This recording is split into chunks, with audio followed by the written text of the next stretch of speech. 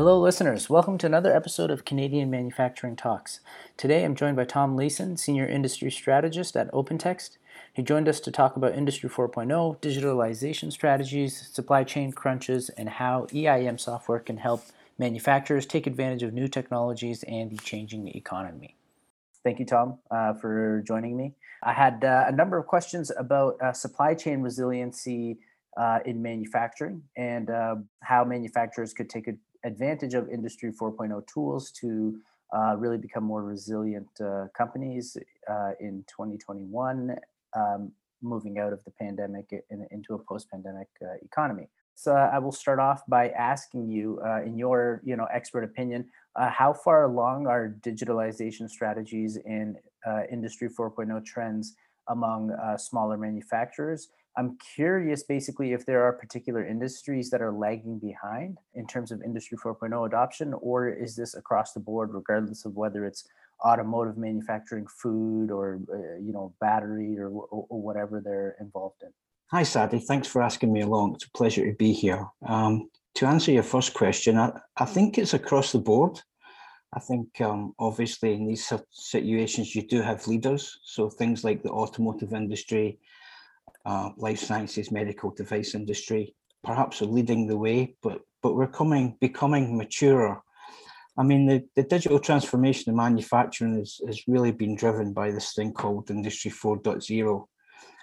And really the digitization and creation of smart factories, digital supply chains. And it's all really about the fourth industrial revolution being driven by data. And data has really been increasingly collected in unprecedented volumes and velocities. And there really is a need for all manufacturers of all sizes to leverage this data for a business advantage. I'm glad you mentioned that. We'll be revisiting that point again, where you said leveraging data for business decisions.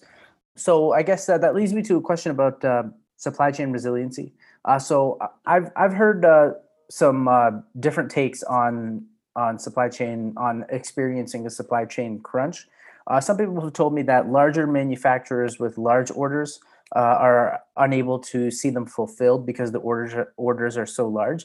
And then I've heard smaller manufacturers are experiencing the supply chain crunch because they're being serviced last and are not being prioritized as much next to the larger manufacturers.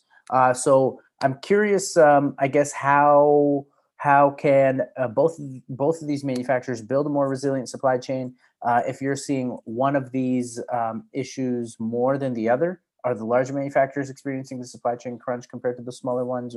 Or I guess, curious to hear what your take is on that. I think in the case of what was arisen from the pandemic and subsequently what's arisen from the recovery, huge supply and demand, shortage of materials, shortages of parts. There's huge disruption in the supply chain affecting companies differently. And I think the level playing field is really digitization. The more digitally astute manufacturers are, be them huge or small to medium size, then by being digitally connected, they can plug the gaps, they can respond to things faster. If there's shortages of parts, they can pivot and look to source alternatively. If you're not digitally astute, then you can't really react to situations quick enough. So you're not really adaptable enough, and that's definitely something that's going to be a requirement in the future. For sure. One of the common terms I'm seeing a lot these days when it comes to discussing the supply chain is people mentioning having a visible supply chain. What do we mean by visible supply chain? What do we mean when manufacturers try and establish this type of transparency? What do we mean by that? So during the pandemic for the supply chain, it wasn't so much a lesson learned. It was really a fear confirmed. They experienced firsthand what they already thought and knew, and that was that the means of communication being used today doesn't provide enough real-time understanding of what's happening across the supply chains, especially multi-level or long-tail global supply chains, which can be complex. A visible supply chain is really a supply chain where the parties involved can see, can track, can trace the real-time status of orders, shipments, payments, in a way that's transparent to all parties involved. Transparency is achieved when the supply chain is digitally modeled and it produces a digital thread that can be followed, informing stakeholders in real time what the status of the supply chain is.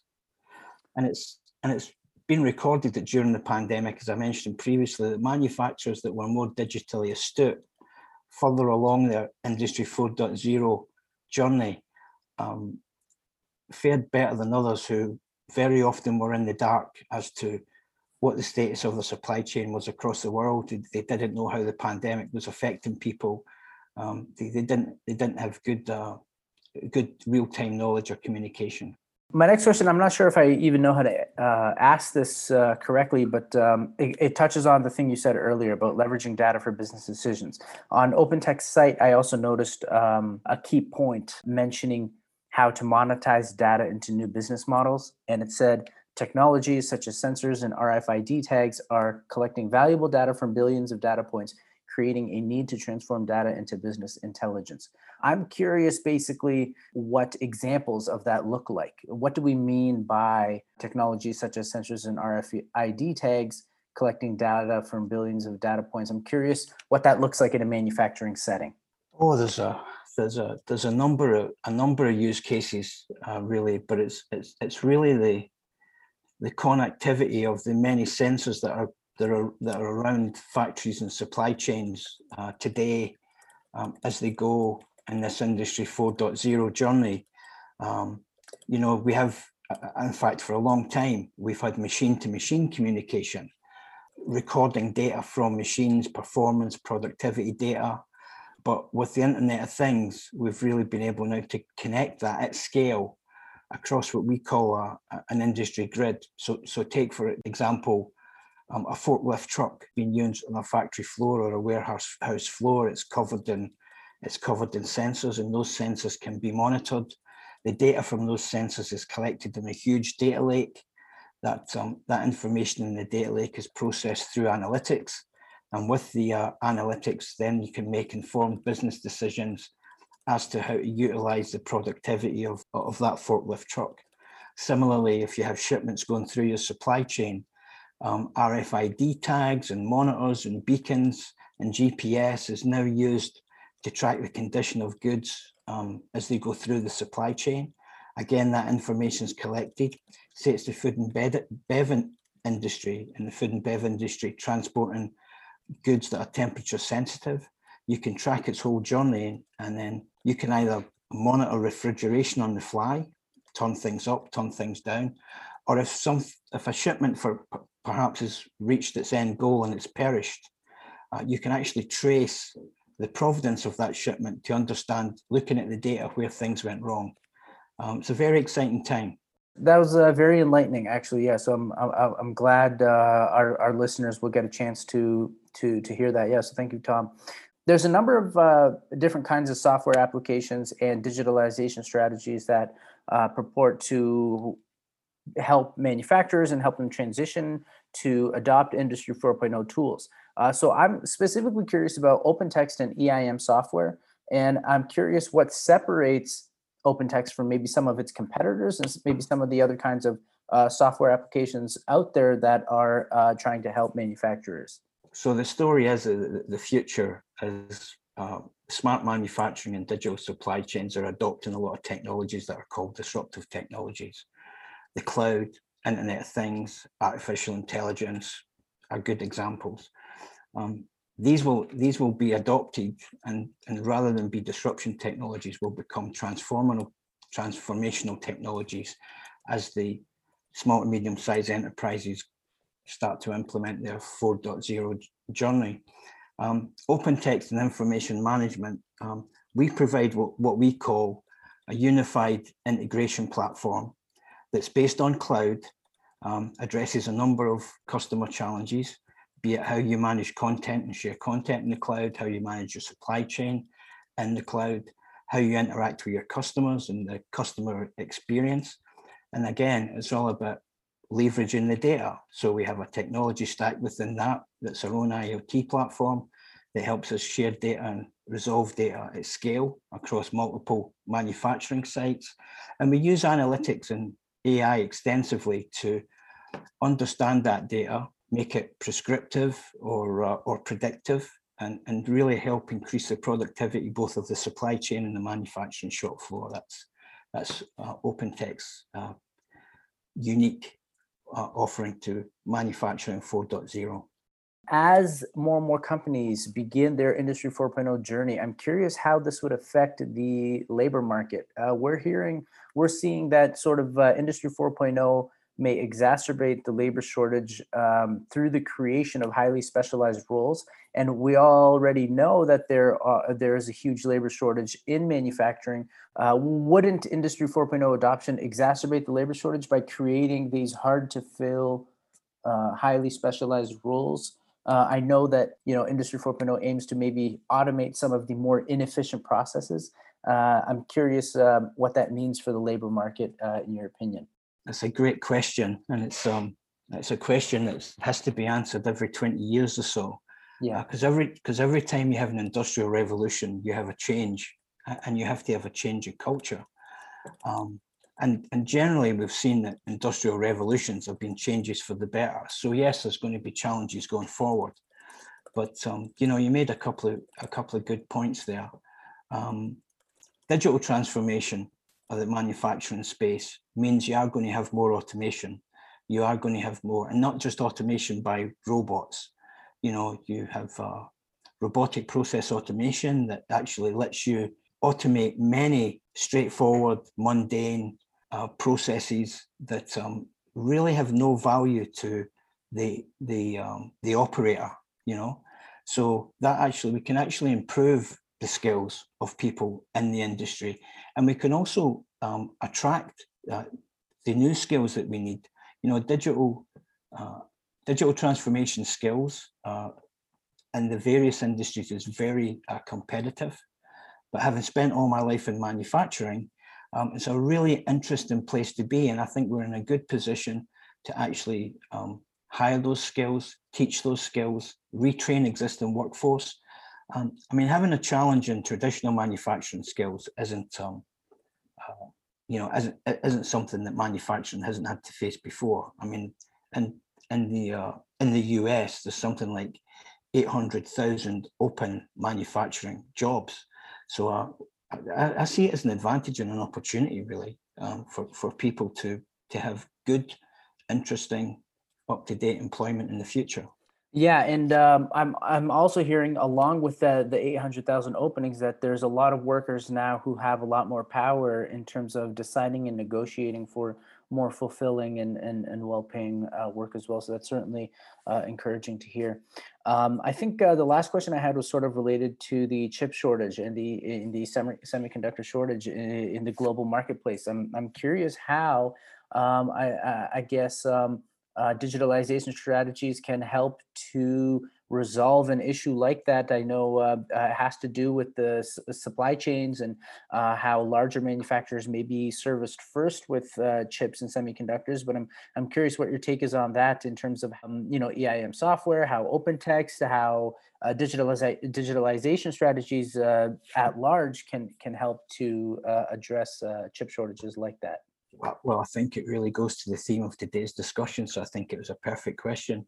And it's really about robustness and visibility.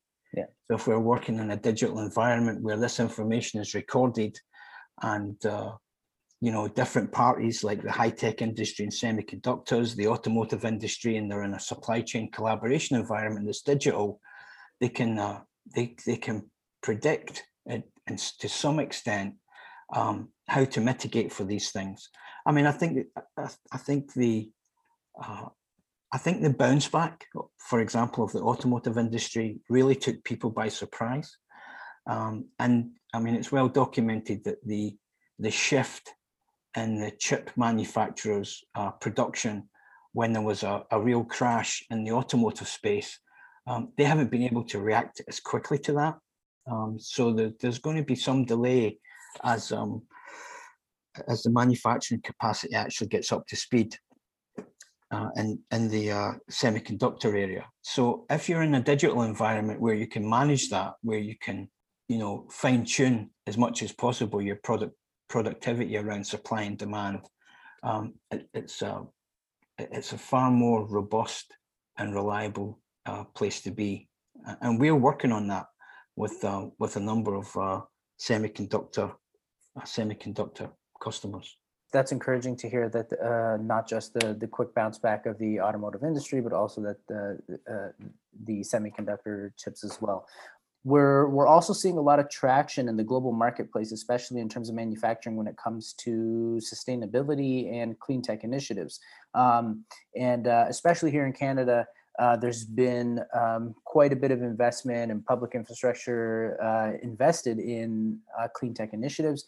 I'm curious if digitalization strategies can pivot and respond to how well they can respond to, I guess, a new focus and new products and things like that. If a manufacturer wants to take advantage of that investment and wants to create a sustainable product or something like that, or if the clean tech stuff is just a trend. So I think the clean tech, describing the clean tech stuff as a trend, it's most definitely a trend. It's most definitely going to be, come 2025, 2030, the number one trend in manufacturing. I mean, sustainability is no longer a paragraph on a manufacturer's website. Capital investment, stakeholder value, shareholder value, has all been measured on a green agenda as we go towards 2030 and 2050 and the carbon zero initiatives. And we've got huge examples in manufacturing right now with companies like BMW, Toyota, Robert Bosch, who are already carbon neutral or very close to being carbon neutral. In my analysis and work that I do here at OpenText, for 2021 and 2022, there's three major trends in manufacturing. One is the adoption of the future of work, which we've touched on today, in remote working, digitization and robustness of supply chain. And the third trend will be around sustainability. We'll see it increasingly coming on the agenda. Clean tech is very important.